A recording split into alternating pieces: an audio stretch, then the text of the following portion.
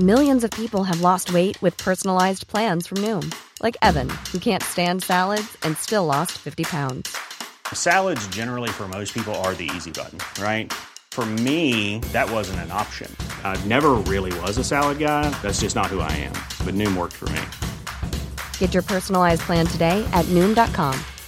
Real Noom user compensated to provide their story. In 4 weeks, the typical Noom user can expect to lose 1 to 2 pounds per week. Individual results may vary. Ryan Reynolds here from Mint Mobile. With the price of just about everything going up during inflation, we thought we'd bring our prices down. So to help us, we brought in a reverse auctioneer, which is apparently a thing. Mint Mobile Unlimited Premium Wireless. How to get 30, 30, bit to get 30, bit to get 20, 20, 20, bit to get 20, 20, bit to get 15, 15, 15, 15, just $15 a month? Sold! Give it a try at mintmobile.com/switch. $45 up front for 3 months plus taxes and fees. Promo rate for new customers for limited time. Unlimited more than 40 gigabytes per month. Slows full terms at mintmobile.com. You're listening to The Times.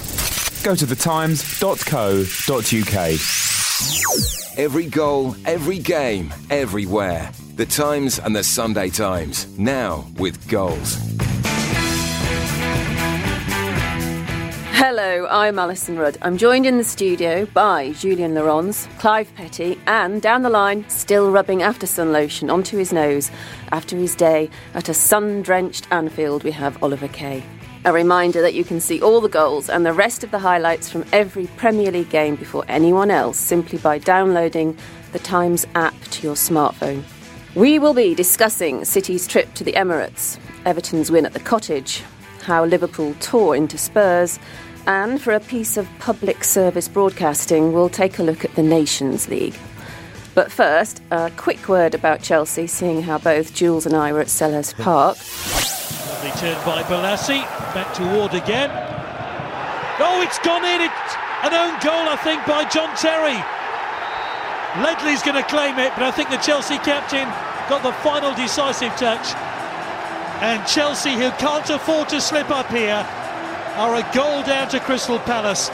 Jules, I don't know if you agree with me, but I've never quite seen so much or heard so much politicking after a football match. This seemed to be a treatise by Jose Mourinho.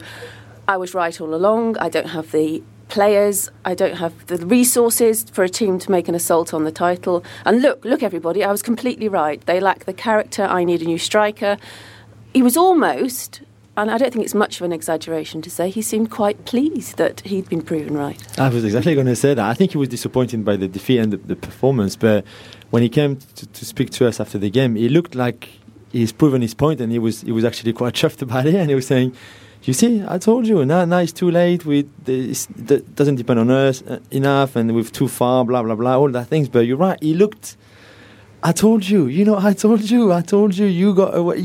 carried on and I didn't, and I told you we couldn't win it and this and that, and it's very, I find it really sad. Sad? Yeah, sad in a way that after a defeat like that, the only thing he finds to say is, I told you I was right, we couldn't win it. I just think like if I was a Chelsea fan, I would be quite disappointed by his reaction after the game. I think quite a lot of Chelsea fans are also relieved. I think they prefer the idea that they're the underdogs in some way and they're chasing. I don't think they felt very comfortable with this status of leading the table and it's all about them. Maybe, but I still think they could have won the league, definitely. And maybe if he had behaved differently in a way that he always claimed that they couldn't win it and everything. And I don't know what kind of message that sent to his players and his dressing room, but if he'd been a bit more positive, I really genuinely think that they could have won it. Right, we're not going to ask anyone else because they weren't there. And in here towards Arteta. There's a menace about Arsenal here. Rosicki. Gibbs joins the attack. Flamini, it's 1-1.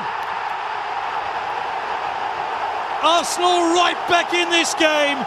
Right, let's move to the draw, Arsenal-Man City game. City kicked off against Arsenal and they knew Chelsea had slipped up. Vincent Kompany said it was not a bad point on Twitter. I personally would disagree with that. I think Arsenal were wobbly in the first half, and that's when City should have really gone for the jugular and put the game out of sight. Clive, would you agree with me? Was that a wasted opportunity by City? Yeah, possibly. They didn't. When they started off quite positively, but Arsenal at least learnt their lesson from a week ago and set up a bit more solidly for the challenge that faced them this time round. But I don't think Arsenal from 1 week or just during their bad run have suddenly become the sort of team that you should actually just go there and expect to turn them over. They're still a good team. I think normally you would come away from the Emirates with a point. I think you would say that is a good point. And they didn't take advantage of their first half display, and Arsenal did have sort of half an hour in the second half where they were by easily the better team. So I think at the end of the day, a good point is probably what it was. Oliver? It's certainly one of City's tougher games between now and the end of the season. The problem is they have got quite a few tough games. Southampton, Everton, Liverpool. Obviously, they are going to. They can't be thinking as they go into these games, well, a draw will be enough today. City need to get wins on the board. Everybody's looking at the games in hand that they have and thinking that. Well, I think everybody outside Liverpool would probably say City are just about favourites, but they do have to win those games. They can't just draw. So, the fact is we don't know yet whether it's a good result. No, true. Jules, what did Arsenal do in the second half to improve? How did they do that? I think physically they were, which is a bit surprising. I think, but they were on top physically. I thought City played obviously on Tuesday like Arsenal, so they on that level it was the same. But I think physically they really dropped. They really dropped in the second half, City. You could see they looked tired, the passing was not as good. Even David Silva was not as good as in the first half. And I really wish that Pellegrini had done some changes earlier on, because I really think that the team needed that. And on the other hand, Arsenal were much, much stronger physically, probably because they were at home and they couldn't afford the defeats in front of their own fans. And I think that it was probably just a question of managing City's starting 11 better by Pellegrini in terms of making changes earlier on than he did, I think, and they could have probably won it. But I think, physically the difference was in the second half. And they were more sensible in their defending, perhaps, Clive? Yeah, they didn't try and play so far forward up the pitch as they had done in the previous games. Although, having said that, I still think there were times where their fullbacks were caught quite far forward at times, which is probably more than they should have done. But they had a more solid look about them. They looked as if they had bothered to look back at what happened in the last couple of weeks. And what are they now? Are they a team that are, as it stands, are they a team hoping for the title? Or are they a team worried that they won't even make the Champions League? Which are they? They're a team going for the Wenger Cup, as they kind of normally do, a top four finish, and I think that is what they will achieve. I think that the top four are as they are now. Everton are in a great moment, but I think Arsenal are going to stay there. And Ollie, there are rumours that if Wenger does not manage to pull off the FA Cup this season and they don't finish fourth, that has to be the end. Is that a reasonable assumption? You could make a case either way for saying that it would be a good time. They win the FA Cup, he gets his happy ending, which isn't easy to achieve, and he can go off as a winner. Or you could say, if they don't win anything, well, that's the final straw. But I think they should stick with him. I think he should stick with them as long as he's enjoying it. And I don't think this has been a bad season for Arsenal. I know expectations were raised and then briefly dashed, and I think they would probably be looking at what Liverpool are doing and thinking, well, Liverpool can do it while not necessarily shopping at the top end of the market and not spending shed loads on wages. Why can't we? But I think what Liverpool are doing is slightly exceptional. No doubt we'll come back onto that. But if Arsenal were to win the FA Cup and finish in the top four, that would surely be progress, wouldn't it? And Wenger would, in my opinion, be entitled to stay or go as he pleases. Well, I know I'm going to contradict myself here, but what if Everton, by any strange stretch of the imagination, did sneak into that fourth place? Would the FA Cup actually be good enough? Would that make him a winner? It means like after so many years of successive Champions League qualifications, it's slightly ironic that he actually ends up with a trophy, whereas the trophy he lords more over that is the one he doesn't get, which is the Champions League qualification. He's had that thrown back at him so many times that come on, fourth place isn't a trophy, it's the FA Cup you want to win. I think if they got it the other way around, if they won the FA Cup and finished fifth, if he found everyone sort of saying that's not good enough, you needed to finish in the champion, you needed a top four, the FA Cup's no good, I think he would be entitled to think. I'm not really saying that. I'm just using his kind of logic. Really, does that actually enable him, as you say, to walk away as yeah, that's great. I don't think he's that. I don't. What do you think? I don't think he's the either. sort of bloke that would take a romantic thing like the FA Cup, where it's not. They're expected to win the FA Cup, aren't they? So to walk away with the FA Cup, I don't think he's the sort of man that would think, wow, look at me, I'll walk off into the sunset. Arsenal clinched top 4 on the last day of the season, and their players were celebrating a lot and got a lot of stick from other clubs' fans for celebrating a lot in front of the fans for finishing 4th, but it's nothing compared to winning the FA Cup. You could say it's a better achievement in some ways to finish 4th over the course of the season in the Premier League, but it's a far more resonant success to win the FA Cup, and they should be capable of doing both, because I think what Everton are doing is fantastic, but Arsenal do have an advantage points-wise, and they will feel as long as they can avoid defeat at Goodison that they will be in the top 4, but they do sort of make it hard for themselves at times, Arsenal, to finish in the top 4. And they are a far better team with Flamini. Here's Lukaku, and Leighton Baines outside him. Baines has done well, pull it back. Miralas, Heitinger, might have been a handball in there, it'll fall for Naismith anyway, and that wraps it up for Everton. Well, let's move on to the team that could whisk away that 4th place finish, which is Everton, who won with a rather fine second half display at Craven Cottage. Roberto Martinez, he seems to be the master of tinkering during a game. He makes great substitutions. Fulham, I think most people would agree, were spirited. They looked quite good. They created chances.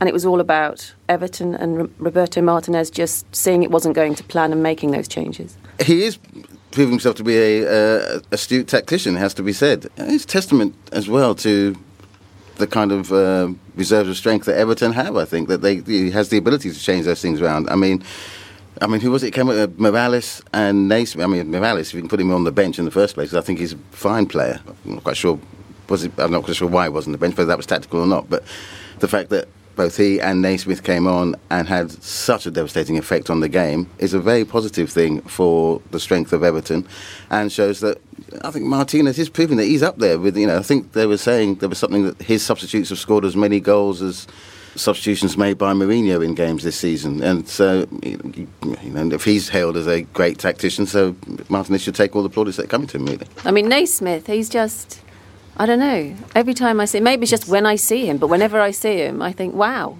who are you? Oh yeah, I remember, you're good.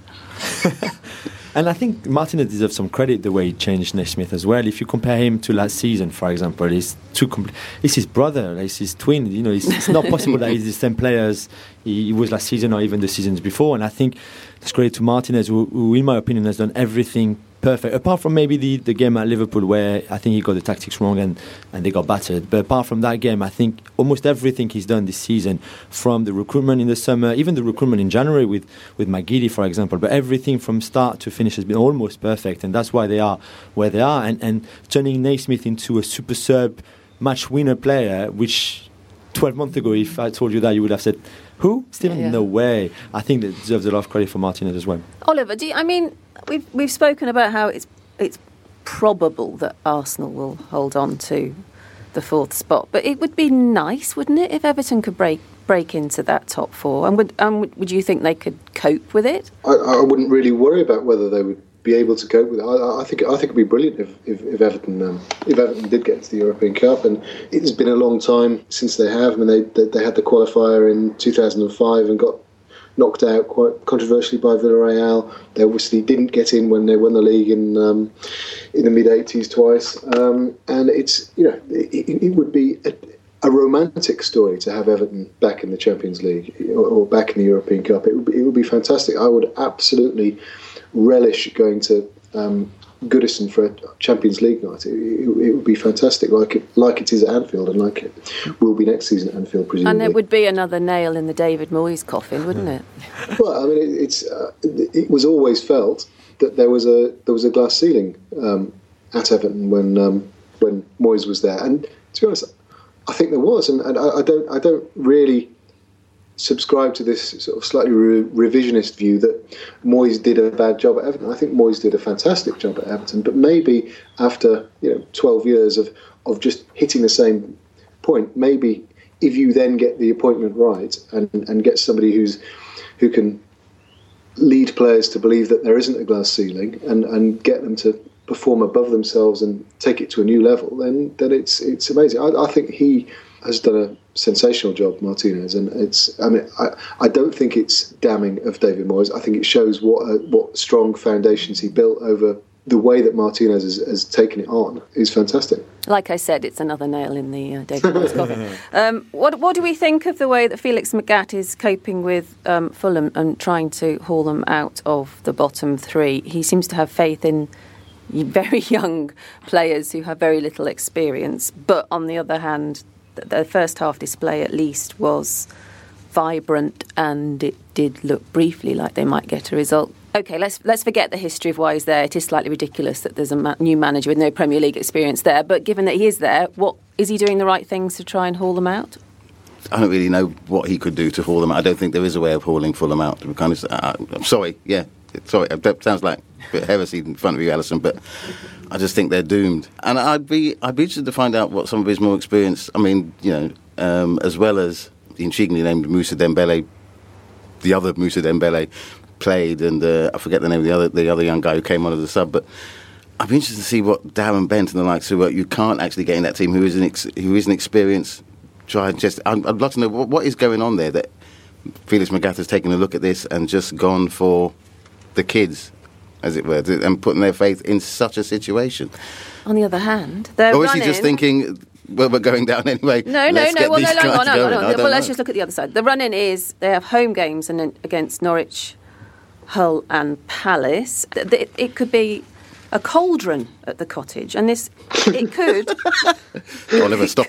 could be quite an amazing end of season finale for them. Julian, could it not?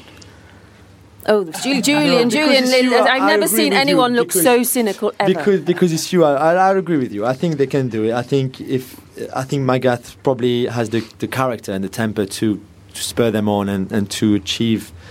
And to manage to save them up, and I think I agree with Clive. He's still doing some weird things with his squads, but at least he's got an idea and he's going for it, and we'll see at the end of the season if it worked or not. I hope for them it does, but that running is very important. You said the crowd on Sunday looked really, really up for it. They believe as well that they can stay up, which is very important, especially for those three key home games against team just above them or not far from them. So I'll agree with you. I think they can do.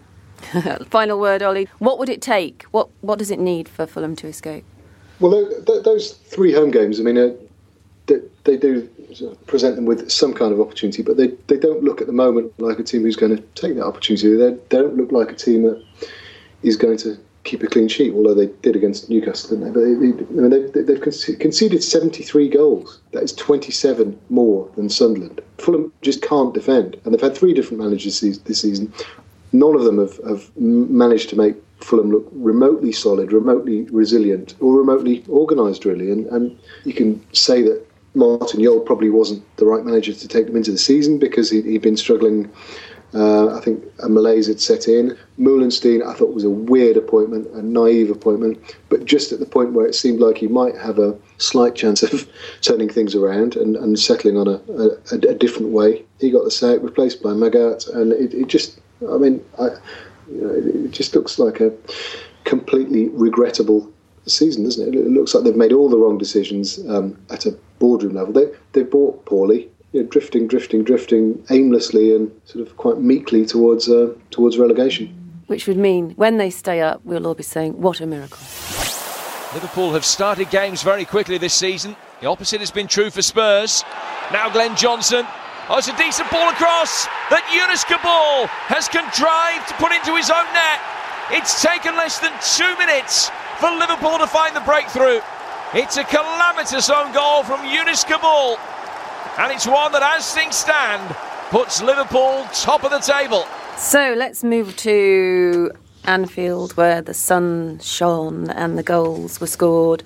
We will come on to the free-scoring team that is Liverpool. But the most astonishing, I just have to get this off my chest really, the most astonishing thing that happened this weekend was that Tim Sherwood decided he wants to be so much the opposite of a clipboard manager that he went to Anfield without even bothering to watch footage of the heavy defeat that AVB suffered at the hands of Liverpool at White Hart Lane, and he thought that was the right way to approach the game. And the other thing that didn't make any sense at all was that he has said quite recently, Tim Sherwood, that the fact that he is passionate and says what he feels and will have a go at the players if he doesn't feel they're giving enough, that has reaped rewards and they have been playing better. And for some reason he decided, therefore, it was clever to sit in the stands and not come down to the touchline and tell them to up their game. A complete set of illogical managerial decisions there. So, Clive, to you, given that setup, it was a bit easy for Liverpool, wasn't it? Disgustingly easy. I mean, they might as well have not sent anybody out there with much resistance that Spurs put up. I mean, and absolutely right, those shots from the tunnel, I hope his lawyers aren't listening, but if Jan Vertonghen, if he hadn't got injured, I suspect he would have tried to have got himself sent off, because he just didn't give the air of a bloke who wanted to be there, who thought there was any reason for being at that Well, you know stadium. your Spurs, Clive. What Vertonghen was the most praised defender last season. Yeah. Everyone was gushing about how lucky Spurs were to have him. What has gone wrong? I don't know. I suspect the sort of either the change sort of managerial setups from what he was told to play like under ABB to Sherwood hasn't helped him. He doesn't like being played out of position. That's fairly obvious. You know, when he's stuck out in the fullback positions, he really seems to resent that. And he just is an air of a bloke who thinks, I'm not quite sure how long he's got left in his contract, but he really thinks he should be somewhere else now, because the top four carrot isn't there anymore.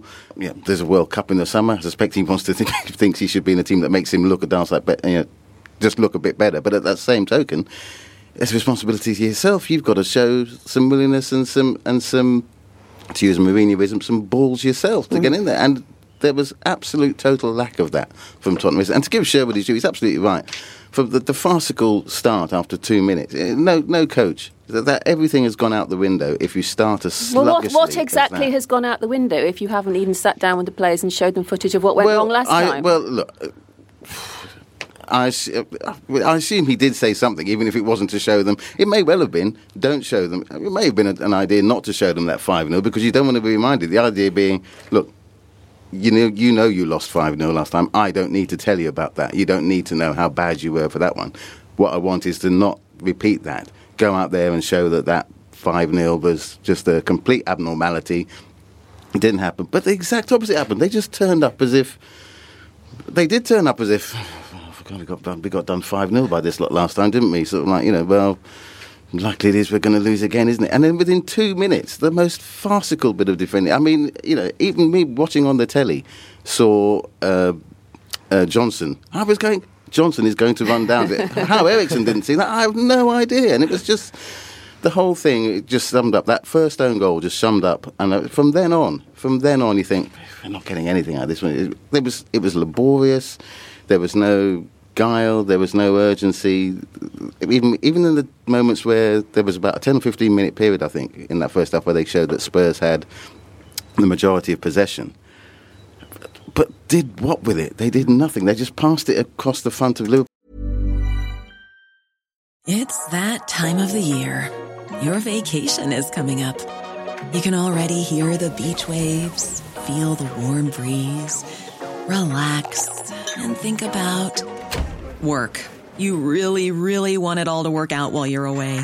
Monday.com gives you and the team that peace of mind. When all work is on one platform and everyone's in sync, things just flow. Wherever you are, tap the banner to go to Monday.com.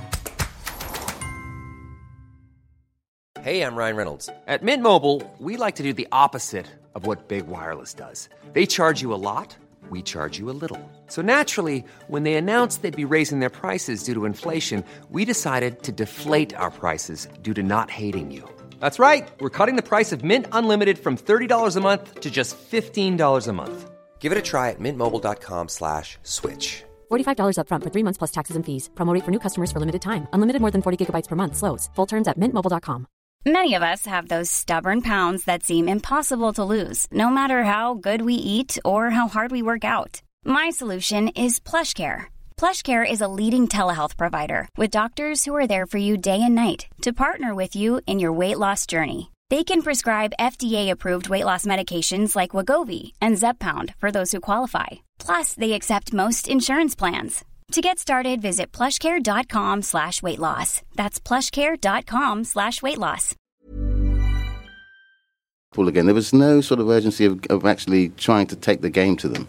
And I'm not quite sure whether that's the players or that they're not responding to Sherwood, or as you say, Sherwood up in the stand isn't going to influence. He's tried I don't know what's left to him. He's tried the gilet throwing. He's tried the distance up in the stands. I'll be interested to see what he comes out with next. Jules, I mean, it's that performance might sort of be the last straw as far as Daniel Levy's concerned. I mean, I was speaking to Tony Pulis in the week in the build-up to the game against Chelsea, and he was saying what you do is you take clips from the previous game. So he took the game at Stamford Bridge in December, which Crystal Palace lost, but you take the clips that matter, the things you think you can improve on, learn from, and you put them together in a package for the players. You have to look. That's the advantage of having played them before. You look at what you've done and what you could do better. And I think for Sherwood to be so open about not wanting to take that approach and then delivering that performance, can Levy still have faith in him, do you think? I don't think Levy never really had any faith in him, to be fair. No, he did before he became a manager, because he thought he was potentially a very good manager. Maybe. I wouldn't even trust him with my 5-year-old team, Tim Sherwood. I think he's a young Harry Redknapp. He knows nothing about tactics. He doesn't care about tactics. He's all about, talking to the players and like getting angry at them when they're not playing well. I just can't see. I just don't see anything in him as a manager. I really do, and he looks nice to me. I don't know. He's probably a nice guy. It's not too much that you didn't want to watch the 5-0 defeat at home. Why don't you just watch Liverpool playing at home against Arsenal or other games? If you don't want to your own players to see their own defeat in the first game, fair enough. But at least show them clips of how Liverpool are setting up front, how they're playing in the counter-attack when they have the ball. When you just can't go into a game like that by not preparing it at all whatsoever, and getting it completely wrong. Everything, even if they hadn't considered that goal after 2 minutes, they would have gone battered. They would have done battered because he got it completely wrong, and I think the players knew it from the start. And I think the players have lost faith in him a long, long time ago as well. And despite a few better performances in the last few weeks, like against Arsenal, for example, I think that was down to their own pride and nothing to do with Sherwood, his tactics, or them responding to him shouting at them after the Chelsea game, for example. No, first game. Well, from one manager who doesn't apply detail to one that is dossier crazy, Brendan Rodgers. I mean, was this yet more evidence that he doesn't take anything for granted, Ollie? I mean, he switched to 4-3-3, I think. I think he could have played any formation against Spurs, but he's always trying to be one step ahead of the opposition, isn't he? And keep them on their toes.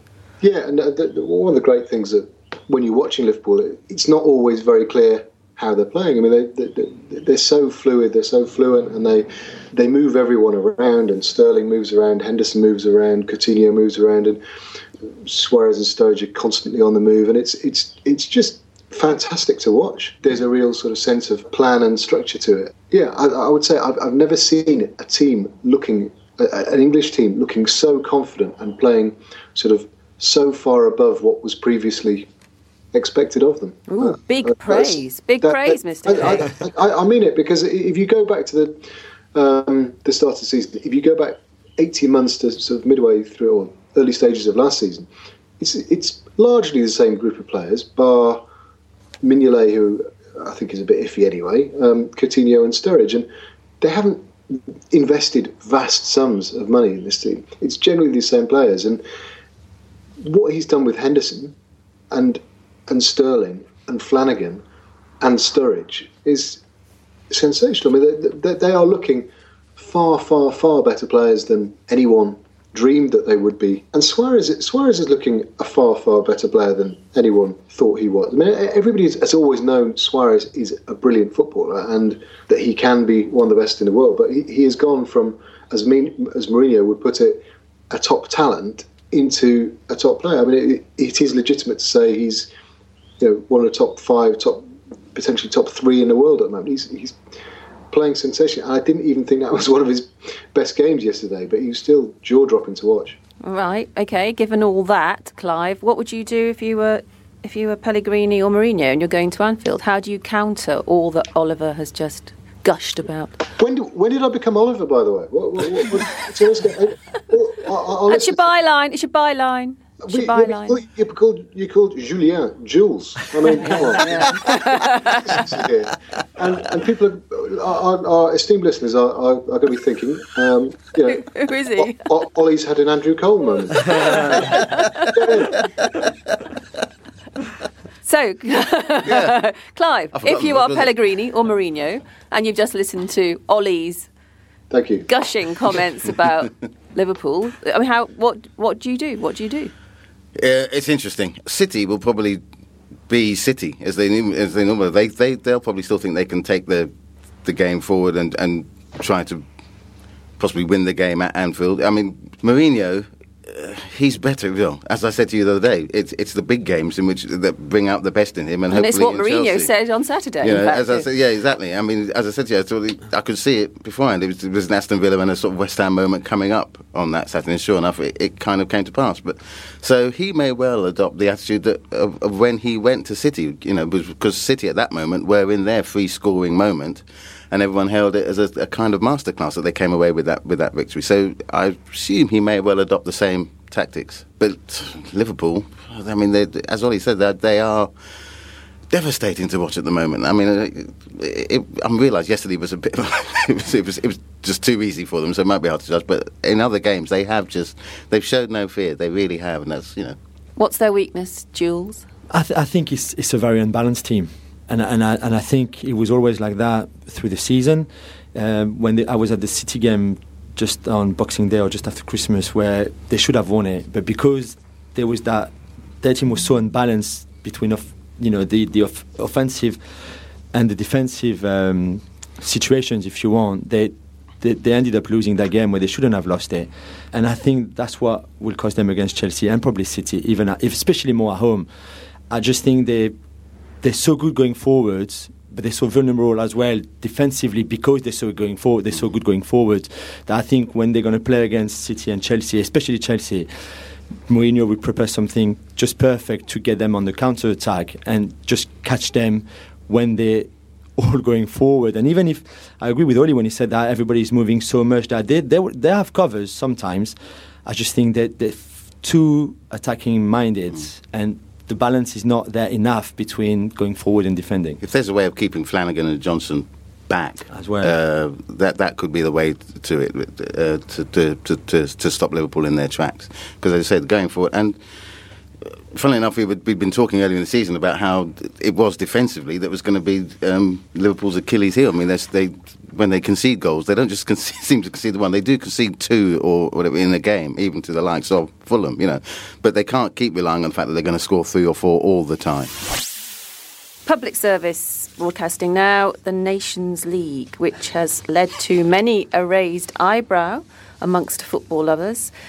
It is the brainchild of UEFA, who say that they have taken on board all those football fans' complaints that international friendlies are a waste of time, and they're trying to make international games more interesting and have a tad more importance. So there will be qualification for European Championship places attached to this new league.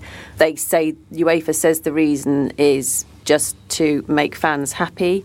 Not many commentators are going along with that. They feel that this is Michel Platini's way of seducing the smaller nations who don't feel they have a voice on the international stage, and he will need their votes if he's to be a bigger wig than he is in the world stage of football. Is that a fair summary, Julian? Am I wrong to be a little bit cynical about why this Nations League is about to come? Well, 2018, not about to, but... No, I think you're spot on. Everything you said was just perfect. I just don't get it. I mean, my opinion is, not long ago, Argentina came to play in France in a friendly in February. Diego Maradona was the manager. Lionel Messi was at his best. I had friends who travelled from Paris to Marseille just to see Messi, just to see Maradona. That nation comes mean no more games against South American teams, no more games against African teams, no more games against Asian teams or whatever. And if Michel Platini was just not thinking just about Europe, but also about the rest of the world, for those countries there, it's bad. So Brazil will end up playing friendlies with Australia and Japan, and never against European teams. And European teams won't be able to play against other teams than just in Europe because of that Nation Cup or National Leagues or whatever it's called. I just think it's wrong from start to finish. Well, the UEFA website says, don't worry, folks, or don't worry, Jules. They say there will be opportunities to play intercontinental, but it does make it sound like there would be few and far between. Clive, Exactly. Are you a fan of this notion? When are they going to do that? Because all these games, aren't they rearranging this kind of calendar that all these games are played in a block? So if you're playing the best of what Europe has to offer in that block, I'm assuming you're playing the rest of the world outside of that block. And that's what they're trying to avoid, isn't it? To making clubs angry who don't want to release their players for the so-called meaningless friendly. I'm interested, actually, Jules. Do you have this concept of the meaningless friendly, that is the phrase that is just so huge in this country? Because say it in French. Say it in French. Yeah, what is it in French? Meaningless friendly. We would say match amical, which is friendly, and meaningless. Oh, you're right, Clive. The concept doesn't even exist. But no, because in France we think that any games, whether it's a friendly or not, has an importance somewhere. Even if you try new players, if you try new tactics. And that's my point. You see, the whole idea of friendlies was that there was a chance to actually kind of experiment. It's when people go on about the number of substitutions made in matches and what it is. Well, that's because you're using that match to blood new players to find out how they react. It gets a bit monotonous if you throw on about 9 players or something, or change the entire team. But that is the point of a friendly. You don't want to throw in the likes of, I don't know, Ross Barkley or whatever it is in matches against, in a vital European Championship qualifier, if there is going to be such a thing again. That's what the point of a friendly is. And I don't see in this concept, there's no room for that. I don't like the idea. And what's the point of this championship when we already have a European Championship?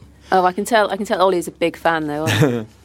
Well, you're going to be surprised. I like the idea. I think something has to be done about international football, because I think it's just stagnated for years. I think it's been totally overshadowed by the club game, by the Champions League, and maybe this won't do the trick, but it's at least doing something. And I like the idea of countries playing against each other with something at stake. This promotion relegation idea, certainly having more of the top teams playing each other, I've got to say it excites me in a way that the Euro 2016 qualifying draw doesn't. Is this enough, chaps, for Platini to take over from Blatter? Is this his masterstroke? Is this a concerted political campaign? I think he will get some votes from it. Yeah, from it, definitely. And I think he will get the FIFA job. I think he wants it. That was always his aim anyway. UEFA was just step in between to get to the top level. But just to come back on it, my problem as well with it is in terms of development for your country. Because there will be 4 different divisions, you can assume that countries of the same level will play against each other in the Nation League, which means if you play against a team that is your same level, you're not going to improve a lot. In the friendlies, you had the chance to play against a stronger team than you, where your younger players, your less experienced players will get a proper game, will improve, because they will play against a much stronger opposition than them. If they play those kind of National League Cup against similar level as their team, they're not going to improve whatsoever. It'd be meaningless in a way that some people think those friendlies are meaningless, but then they're not meaningless when you play against a stronger opposition, because you learn a lot. You don't learn a lot when you play against a team that is exactly the same level as you. Whether you're Albania and you play against Georgia, you don't learn anything. Whereas if you're Albania, you're playing against France or Italy, you learn much more than a game against a team of your level. Well, it strikes me that it's a bit like Davis Cup tennis, and the only time people are going to get really excited about it is when your nation is relegated into a zone you don't think is appropriate. Right, time for any other business. Go on. What is your gripe? I thought hard about that since you mentioned it to me on Saturday at Selhurst Park, saying, don't forget, you have to come up with something. So I did. And what if we've all come up with the same thing? I'll take you back to Selhurst Park and that ball boy business, because I think Jason Puncheon actually got it really easy, because he's the one, when the ball boy had the ball in his hand, I came to see him and said, don't give them the ball back, hold the ball. And I'm sorry, I don't know Jason Puncheon, he might be a good guy or not. You just cannot teach kids to cheat. That was cheating. The kid was probably 10 or 11 or 12 or whatever. You cannot teach him to cheat. And I thought no one mentioned Jason Puncheon, no one, even not Mourinho. Mourinho only said it was not me who educated the kid to cheat. And no one mentioned Puncheon. And I think I see the footage again in my head, him coming to the kid and said, don't give them the ball back, hold on to the ball, I think was completely wrong. And you cannot teach kids to cheat. And it's an affront to Jose Mourinho's Corinthian principles, isn't it? I mean, yeah, no, but you know whether it was with Mourinho. Is it okay in your book, Jules, for Jose Mourinho to say to a young boy, "Don't do that again, or you're going to get hit one day"? By Aspi as well. Of all people, Azpilicueta is one of the sweetest, probably the sweetest player they've got in the Chelsea squads. Of him, there was no chance he would have punched that kid. But, yeah. Clive, what is your any other business?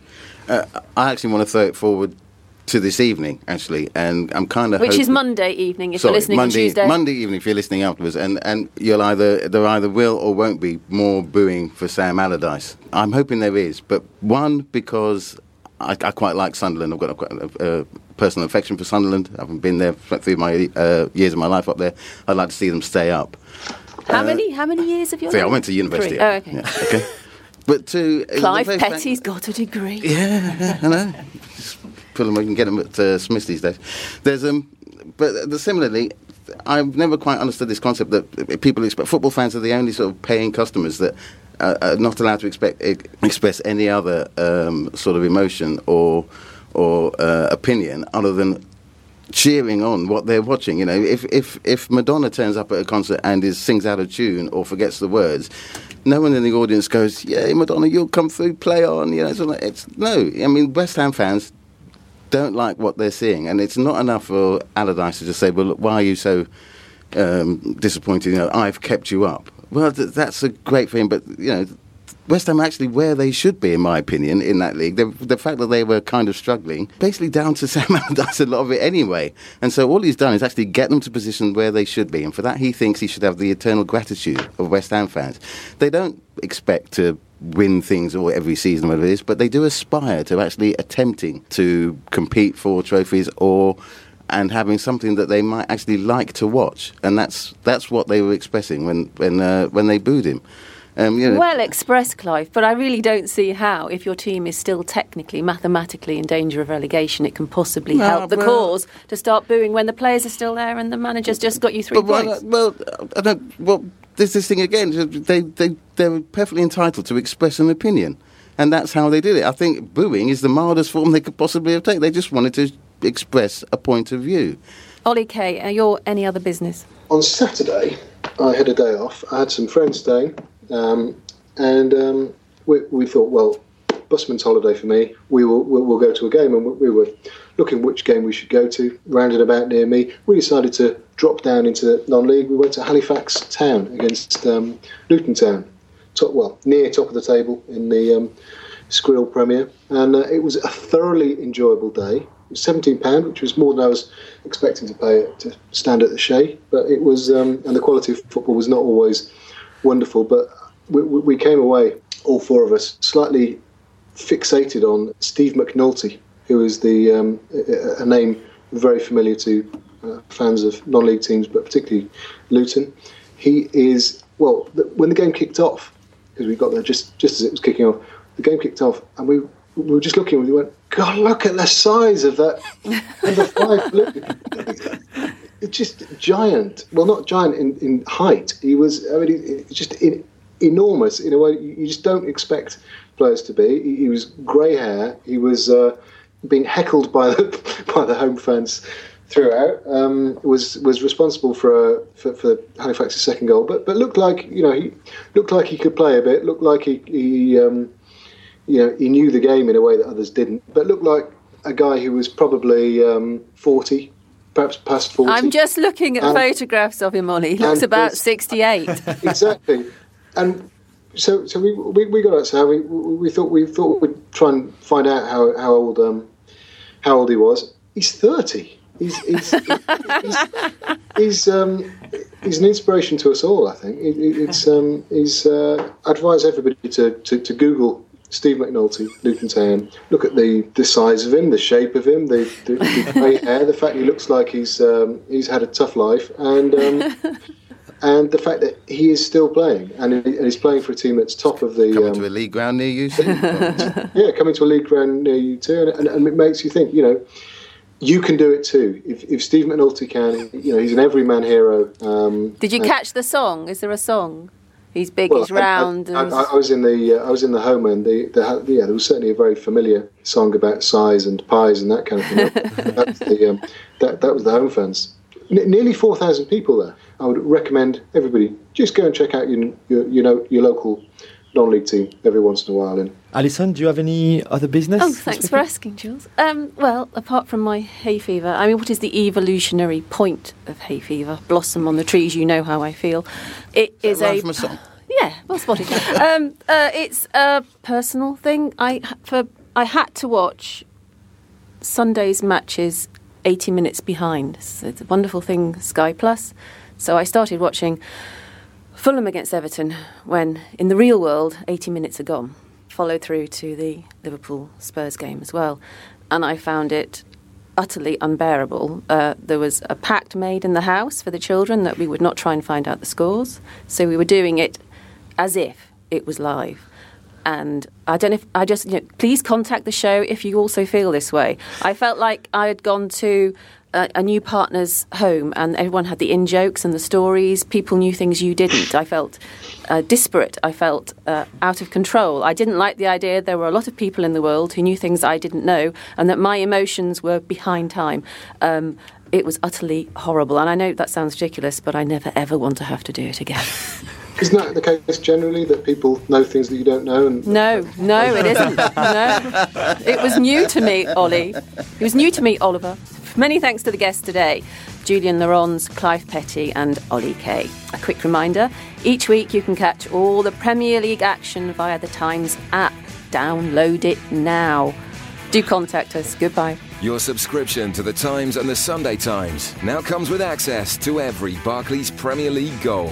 Refresh your app, choose your team, accept notification, and you're away.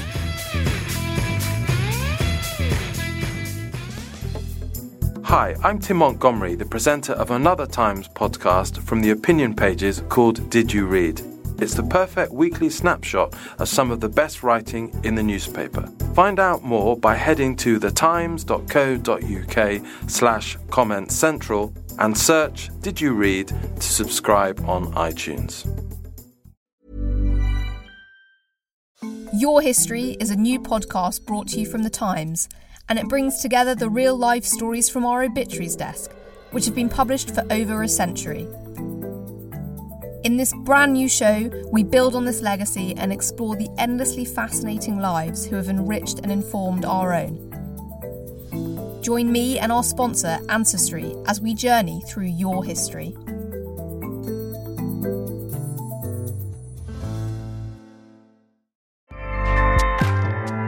Acast powers the world's best podcasts. Here's a show that we recommend. Are you a reality TV junkie? Do you ever think, dang, I wish I had someone to talk to about all the trash TV that I watch? Well, look no further, garbage lover, because Reality Gaze is a podcast for you. Hello, I'm Maddie. And I'm Poodle, and we're the Reality Gaze. We talk about all your favorite unscripted shows like The Golden Bachelor, Love is Blind, and TLC's big, messy behemoth, 90 Day Fiancé. And if you're driving to work, folding laundry, or just pretending to listen to your husband talk about sports, just put on the pod, and you've instantly got two gay besties spilling all the tea and reading these people for filth. So come at us, y'all. Find Reality Gaze wherever you listen to podcasts.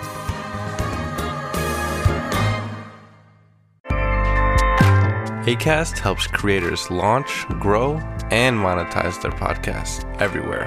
Acast.com.